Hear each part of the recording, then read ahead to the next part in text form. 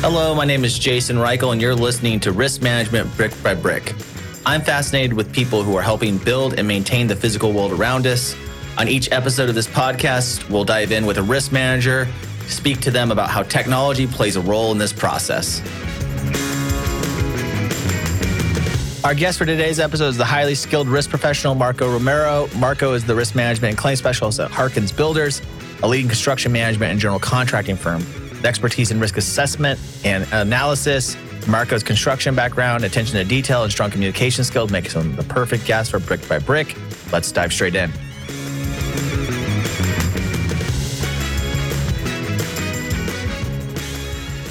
Hello, Marco. Thank you for joining me on Brick by Brick. It's very nice to have you, man. Thank you for joining me, my friend. Thank you for having me. Really appreciate your time. Yeah, but let's get started with a little bit about you. Where do you come from? How did you end up in your role? And were you born a risk manager? That's a question I like to ask. Sure. So I'd like to believe that I was born a risk manager, but I just didn't know it. not until later on. I went to school for business administration and got my bachelor's degree. And that was, 2012, 2013. I was in college actually when I started working in the insurance industry. I didn't really think much of it, just needed a job at the time. And took a customer service position at a local insurance agency. And lo and behold, fell in love with insurance. Told myself I'd only be there through college. I found myself there almost 10 years. After 10 years there, thought it was the right time to take the next step. And I jumped into the general contractor world as a risk management administrator. And I've been in the risk management department of this general contractor for, I would say, a little over 3 years now. It's being in it for 13 years, I think I can say I was definitely born to do it. Just took a little bit to find that out. Let's highlight a couple of things there. So you mentioned the insurance piece. I sometimes have risk managers on here who, I think of risk managers as two different types usually. There's the type that is, my vendors and subcontractors are key. I want to be able to communicate to them as effectively as possible. But if that COI comes across my door the day of the job, I just want to put it into a system and move on with my life. And then there are those who run risk management programs that really are about requirements, contract matching, making sure the COI matches your contracts properly, making sure that you have the right insurance coverage, maybe offering up that insurance coverage, all these different things that have to occur on the side of the business. And those are two different kind of competing risk management philosophies. Where is your risk management philosophy fall? What do you tend to believe is a good risk management program? So I think if in order to get a good risk management program, you have to be effective in managing risk. And if it were as easy as collecting a COI, just making sure the name is there, I don't know if I'd have a job. But no, I'm definitely on the side where we like to cross our T's, dot our I's, make sure that not just the COI is there, but the correct endorsements, the correct additional insured language is there. It's really important to make sure that these things are in place because, we can, and I'm sure you've heard it before, we can all go back and say, well, the language is in the contract, right, and we can fall back on that. This is the double-edged sword of what risk managers have to deal with, is this ideology that's really not accurate. Right. And it's really good to take a step from that or forward from that and ensure that the insurance is there, not just because the contract requires it, but because it makes you a better company, a better organization. Being proactive with risk means that not only will you stop money from going out on the back end, but it can, in time-saving aspect of it, create income flow there in a way. So that's where we're at as an organization. And that's, I guess, part of what led me to be attracted to the position that I'm in now is that the organization that I'm at takes risk management from that perspective and really wants to make sure that we're doing things right. We're not just looking at a COI, glancing at it and handing it down and moving on. Yeah. When I think about risk management, I've sort of started to think about it in three distinct buckets. I think about it, one is in governance. How are we going to decide what is a risk, what isn't a risk? Then the ones that we decide, we have two options. We can either accept those known risks and try to correct those through behavioral, not correct them, but make them as safe as possible, right? Make them feasible for the business to take on. That's what I call known execution, known risk that you're going to execute against, or mitigate, right? Those are the options there. How do you manage those three buckets? How does that show up on your day-to-day? Where do you feel like, as risk managers, you were very connected in the industry and you know a lot of other risk managers. Where do you feel like innovation is coming from a process perspective, from a way of looking at the business? Where would you take us in 2023? Like, if risk managers were going to focus on governance, what kind of tips would you have for that as an example? Sure. So I think, I mean, separating risk management into those three things is, I guess it's, we're going to go the governance route, I guess. And if you don't mind giving me more background as to what, when you say governance, what are you putting into that bucket? Like in taking the risk from the different departments, figuring out how to analyze that risk as an example, then bringing that back to either that department to make the decision or whatever your process is. Maybe it's bringing it to an executive board to talk about, or Right. Okay. the executive CEO level, depending on your organization, how layered you are. I've seen that be managed different ways.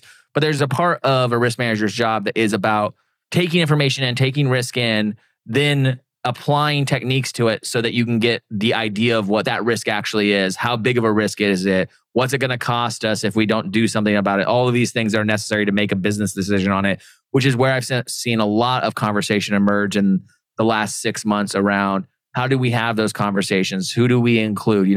I think that one of the risk managers I met, we talked a lot about how it's a full contact sport, right? It's like you have to touch every single department, and you're not the expert in all those departments either. So how do you manage that process, I guess? Sure. So I think one thing that in our organization has been harped on a lot, especially recently, is just effective communication.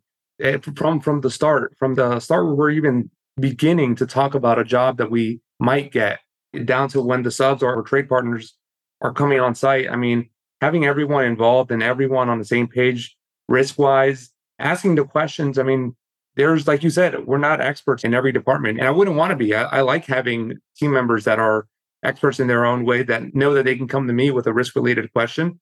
So I think in this world where every day we're faced more and more with meetings after meetings, and it's just so hard to find time to talk to everybody, just making sure that the meetings that you are having, the communications you are having, are effective, are you're making the most out of them. You're coming into the meetings prepared. I would say, if there's any piece of advice that I could give as to how do you get to the right place risk wise on a job, on a project, is be prepared and ask in advance, and don't be afraid to ask. I think too many times we're thinking, well, I should know that, or they should know this. And so 9 times out of 10, that just leads to confusion and more time wasted. It's just important to always effectively communicate, whether that's through email, through Zoom meetings like this, or in-person meetings. Whatever you're doing, just make it effective. As you identify those risks, as those risks come in and you supply information, you gather insights, and now you're ready to decide how you're going to deal with this risk. Talk a little bit about risk appetite and how you define what that means. And then how do you effectively communicate that to your executive team or to your leadership team? Sure. So and I guess this would vary from organization or organization, but we have our own risk appetite that will allow, and I think every activity that we take on has a level of risk. We just always want to be in a position where we can quantify what we can tolerate. So when it comes to I guess, delivering the message on what is tolerable, what is not, what we need more answers to, is again, it comes back to just having the answers to what we're doing. I mean, if the more information we get gather on the front end, so when we're looking at a job, looking at what all the scopes that it entails, ensuring that any adverse risks are talked about early on, so that when we have those meetings about what kind of scopes will this entail, is there any hazard, will there be any hazardous materials, any conditions, anything of that nature? I mean, those are questions that we as risk managers get the answers to. And it's never a, well, I don't know, or I wasn't told this or that.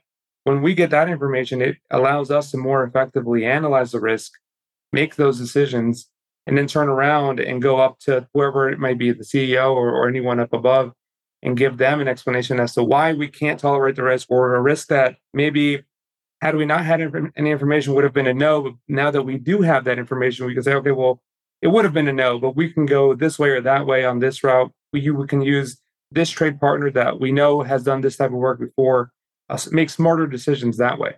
Do you guys use a centralized grading system or risk management thing to communicate the inherent risk of a particular decision or a particular vendor? Are you using some kind of symbolism or something to essentially communicate across the board about these different organizations and different decisions you're making? We do. We do use a system. It's internal to our organization and it's not a matrix. It's not a plug and play matrix where you type in, let's say, a scope and a scope size and you get a magic risk grade. But we do have, it's mainly based on historical data that we've gathered, not just from our organization, but everything that's out there on the web, data that we've collected from third parties. So yeah, we do have a centralized data and we keep that stored ourselves to including lessons learned.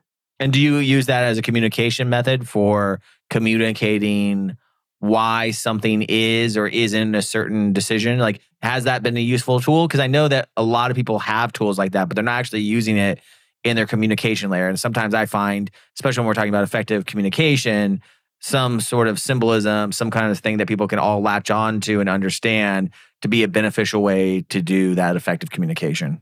So it does communicate to a certain extent. I would say it has the cliff notes of why we did what we did.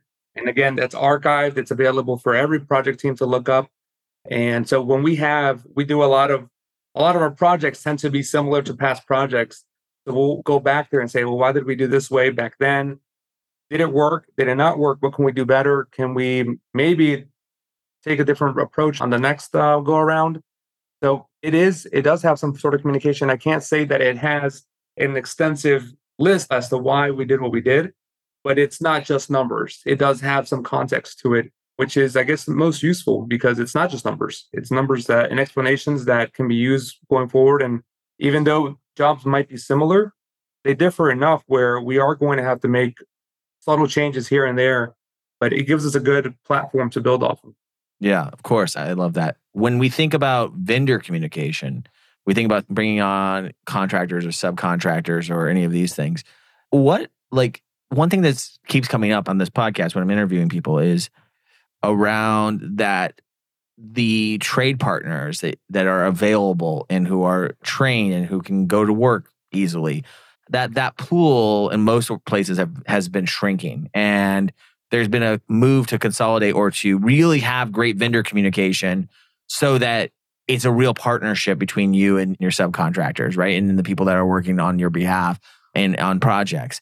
What have you seen innovation wise around communicating, engaging with third parties that you think has been successful? Well, I think first and foremost, I love to use the word partnership because it really is a partnership that we have with and we use the same term, trade partner. We really see all of our trade partners as true partners in the projects that we're building, the buildings that we're putting up. As far as effective communication tools, we will exhaust every route. We have the platform that we use for our basic communications on our project level for submittals and all that. We have our standard platform. But as far as additional tools that we use for communication, that's one thing that I think has not changed too much. I mean, with the evolution of the internet, email is great and everything, but getting face to face with everybody and bringing everybody into the room for the conversations, not leaving anyone out in the dark with anything that maybe you think might not be relevant, but at the end of the day, we're all trying to accomplish the same goal. So I think effective communication it involves picking up the phone, getting in front of people, holding the right meetings. All of that, I think, put together is what makes those partnerships thrive. And we've been lucky enough that we've been able to hold on to a lot of those partnerships for, in some cases, decades. We built those relationships. We continue to maintain them and hope to be able to build more. We also don't just want to only work with the same people over and over. We always want to be able to bring in additional. Right. That introduces risk onto itself, right? Obviously. Sure. So we want to be able to, at the same time, while maintaining those relationships, also creating new ones and showing those new ones why we've been so successful with these other organizations, with these other trade partners for so many years, and hopefully just continue to build and help each other. When you have these trade partners, one thing that I've found difficult about managing them, especially in your role, is that often there might not be people on their end who are insurance experts or really understand insurance that much. It might be a necessary evil, so to speak. I have to get this or I have to do that. How do you manage that insurance policy communication layer that's required when maybe your trade partners are not all insurance nerds, right? Or whatever. And then are there any specific documents or certificates that you tend to request that you think are really important to collect in that process? When it comes to communicating with our trade partners, I don't think And we don't expect every trade partner to have an insurance expert sitting at the desk. It's, I think, the most important aspect of it. And this especially happens when we have a new trade partner, maybe that is used to different rules from general contractors or different contract terms.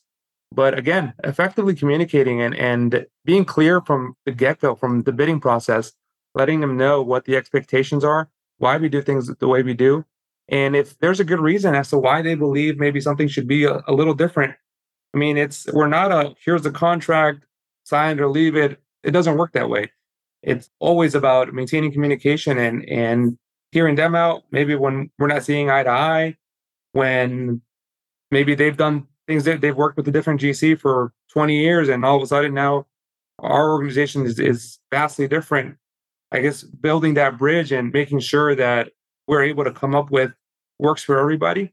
I think when they see that you're willing to come to the table and not just throw a contract into on the table and say take it or leave it, I think that is a huge step forward and allows them to see that we're not the type of business that again is going to be hard stuck on a contract on the language in a contract, and we're people too and that they want to work with. Do you think it's best, or do you think of, let's say, your risk profiles, like, just let's use something very generic, like low, medium, high, and is that influenced by project, or do you take a individual trade partner approach to what's necessary for that job? Like, do you manage like requirements and profiles at sort of an aggregate level for in your mind, or maybe even in your systems, or do you tend to apply towards the project and towards what's needed at that individual level? Every project that we do is assessed, the risk level is assessed individually. We have a baseline insurance requirements for all of our trade partners. Obviously, that sometimes we come into cases where we have clients or owners that have their own set of requirements, but on a general basis, we do have a standard platform. We build off of that standard. We'll do a risk assessment before any job is started as to what we'll need, what that job will entail, what scopes will it have. So you'll sort of have a baseline and do a risk assessment on that baseline and see if anything needs to be altered. Is that the process usually? Yeah, so we'll have that baseline, and based on our risk analysis, we'll establish additional requirements, whether that be pollution, professional liability, when there's design aspects. Do we need excess liability? Do we need increased general liability? So it really comes. We do really get down into the nitty gritty of each project's budget and analyzing it that way. But yeah, to answer your question in short, we do have a baseline, and we build off of that. Do you then look at those risk profiles, those risk segments that you do, and do an analysis on all that work over the course of a year? Like, how do you ensure that those things, this is a common question, is like, how do you ensure that you're both being flexible while also continuously scaling robust program, so to speak? Sure. So our risk department keeps in close contact with every project team. So we're split up really into divisions as our risk department divisions, speaking as to where the work is that we do. So we keep in close contact with the project teams. If there's ever an issue with coverage, whether it's that the trade partner cannot obtain the coverage or they're having trouble with the level of getting the level of coverage that we need, that's always a conversation that we're open to having. And so then you must maintain also that relationship between you and the project management team on those projects, right? Open and transparent communication, making sure that it's beneficial to talk to you guys about the risks that they're seeing or things that are happening in the field, because you might not know otherwise, right? I think that's a dynamic that a lot of risk managers don't really want to touch, is their relationship, especially in construction, the relationship with their project managers and how critical it is that you manage that successfully to the overall impact that your programs can make. Yeah, a risk manager having a successful and positive relationship with their project teams is almost, if not more vital than the relationship that you have with the trade partners.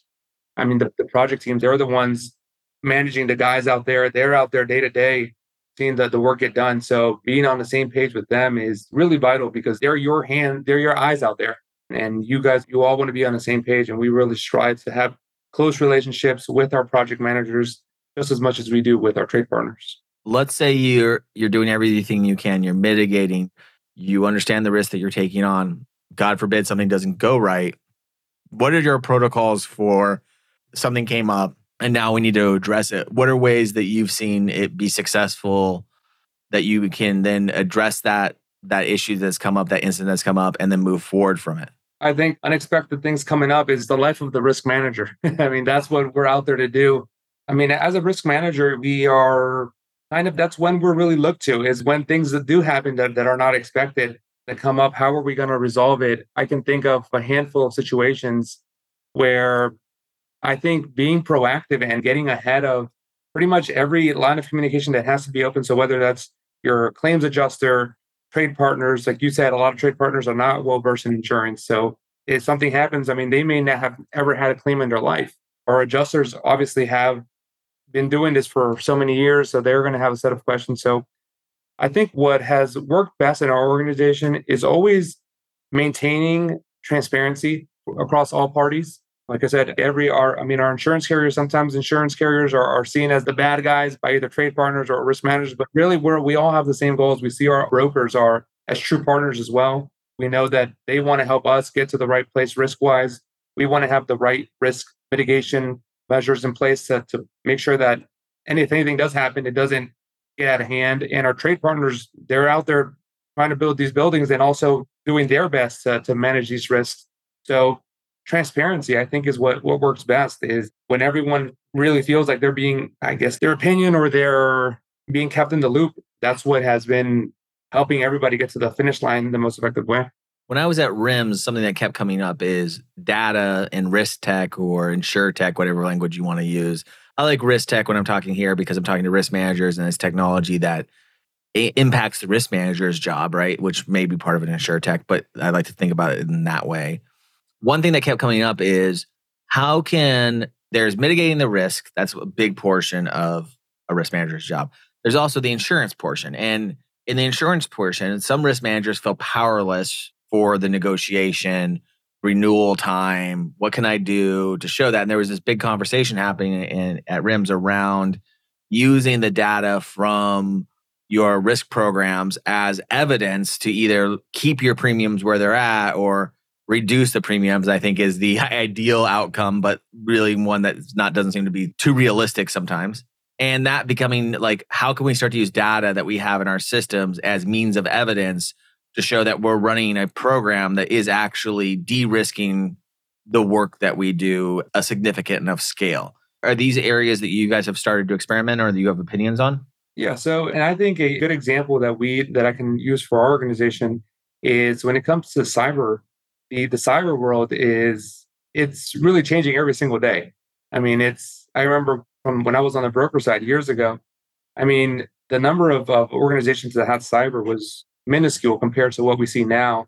And the premiums and the number of pages that these applications are nowadays compared to back then, it's really night and day. So I think being able to take the data for what if other organizations out there have their own IT programs, and if they don't, what their third party IT vendors are doing, that's probably some of the easiest data to aggregate because it's already being stored somewhere.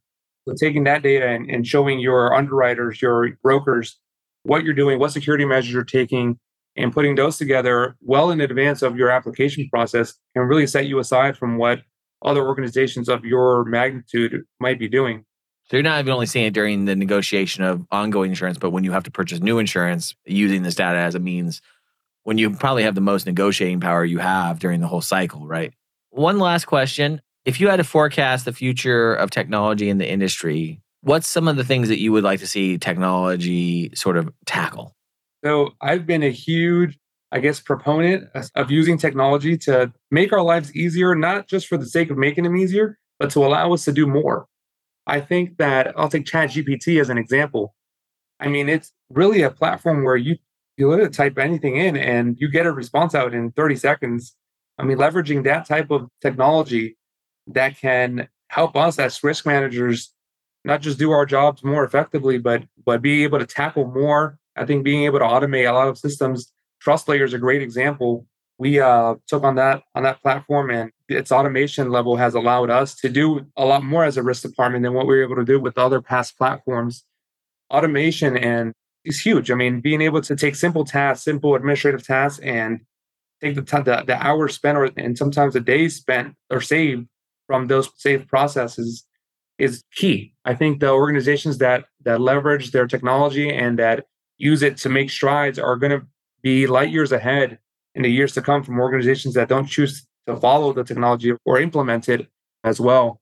Yeah, the automations aren't there to take away someone's job. It's that the world of risk, modern risk, is complex. We didn't have 5 years ago something that we all survived through, like the pandemic. We didn't have the supply chain issues. We didn't have the sexual harassment, like very good things that we should be doing, but things that are much more complex that exist in human to human interactions, especially when you're building something that also on itself is very complex to build. And I feel like one of the reasons that risk managers have started to take a much more active role in all of these conversations and really driving them to conclusions is because they're spending less time doing bureaucratic follow-up. The technology is making it easier for them to get that job sort of on autopilot so that they can actually focus on assessing risk, which is what I think a good risk manager really likes. They use their curiosity to really paint the picture of what could or what outcomes are possible. Sure. Yeah, man. And I fully agree with you that I really don't think automation is here to take anyone's job. What I do think is that those of us who use automation to enhance our work are going to be set aside and be seen as a step ahead of those of us who do not use that automation, do not use that technology. So it's not out there to take anyone's job, but it will make us who use it a lot more effective than those who maybe do not or don't know about it yet. Well, I look forward to hailing our robot overlords when we're both wrong about this. It was very nice talking to you, Marco. I really appreciate you joining me on Brick and by Brick, and hopefully I have you on a future episode. I really do appreciate it. Thank you for having me, Jason. It was a pleasure. Thank you, man. Yeah. Risk Management Brick by Brick is brought to you by TrustLayer. Find out how TrustLayer manages risk so that the people can build the physical world around us. Head over to trustlayer.io. And then make sure to subscribe to Risk Management Brick by Brick on Apple Podcasts, Spotify, or wherever you get your podcasts. On behalf of the TrustLayer team, thank you for listening.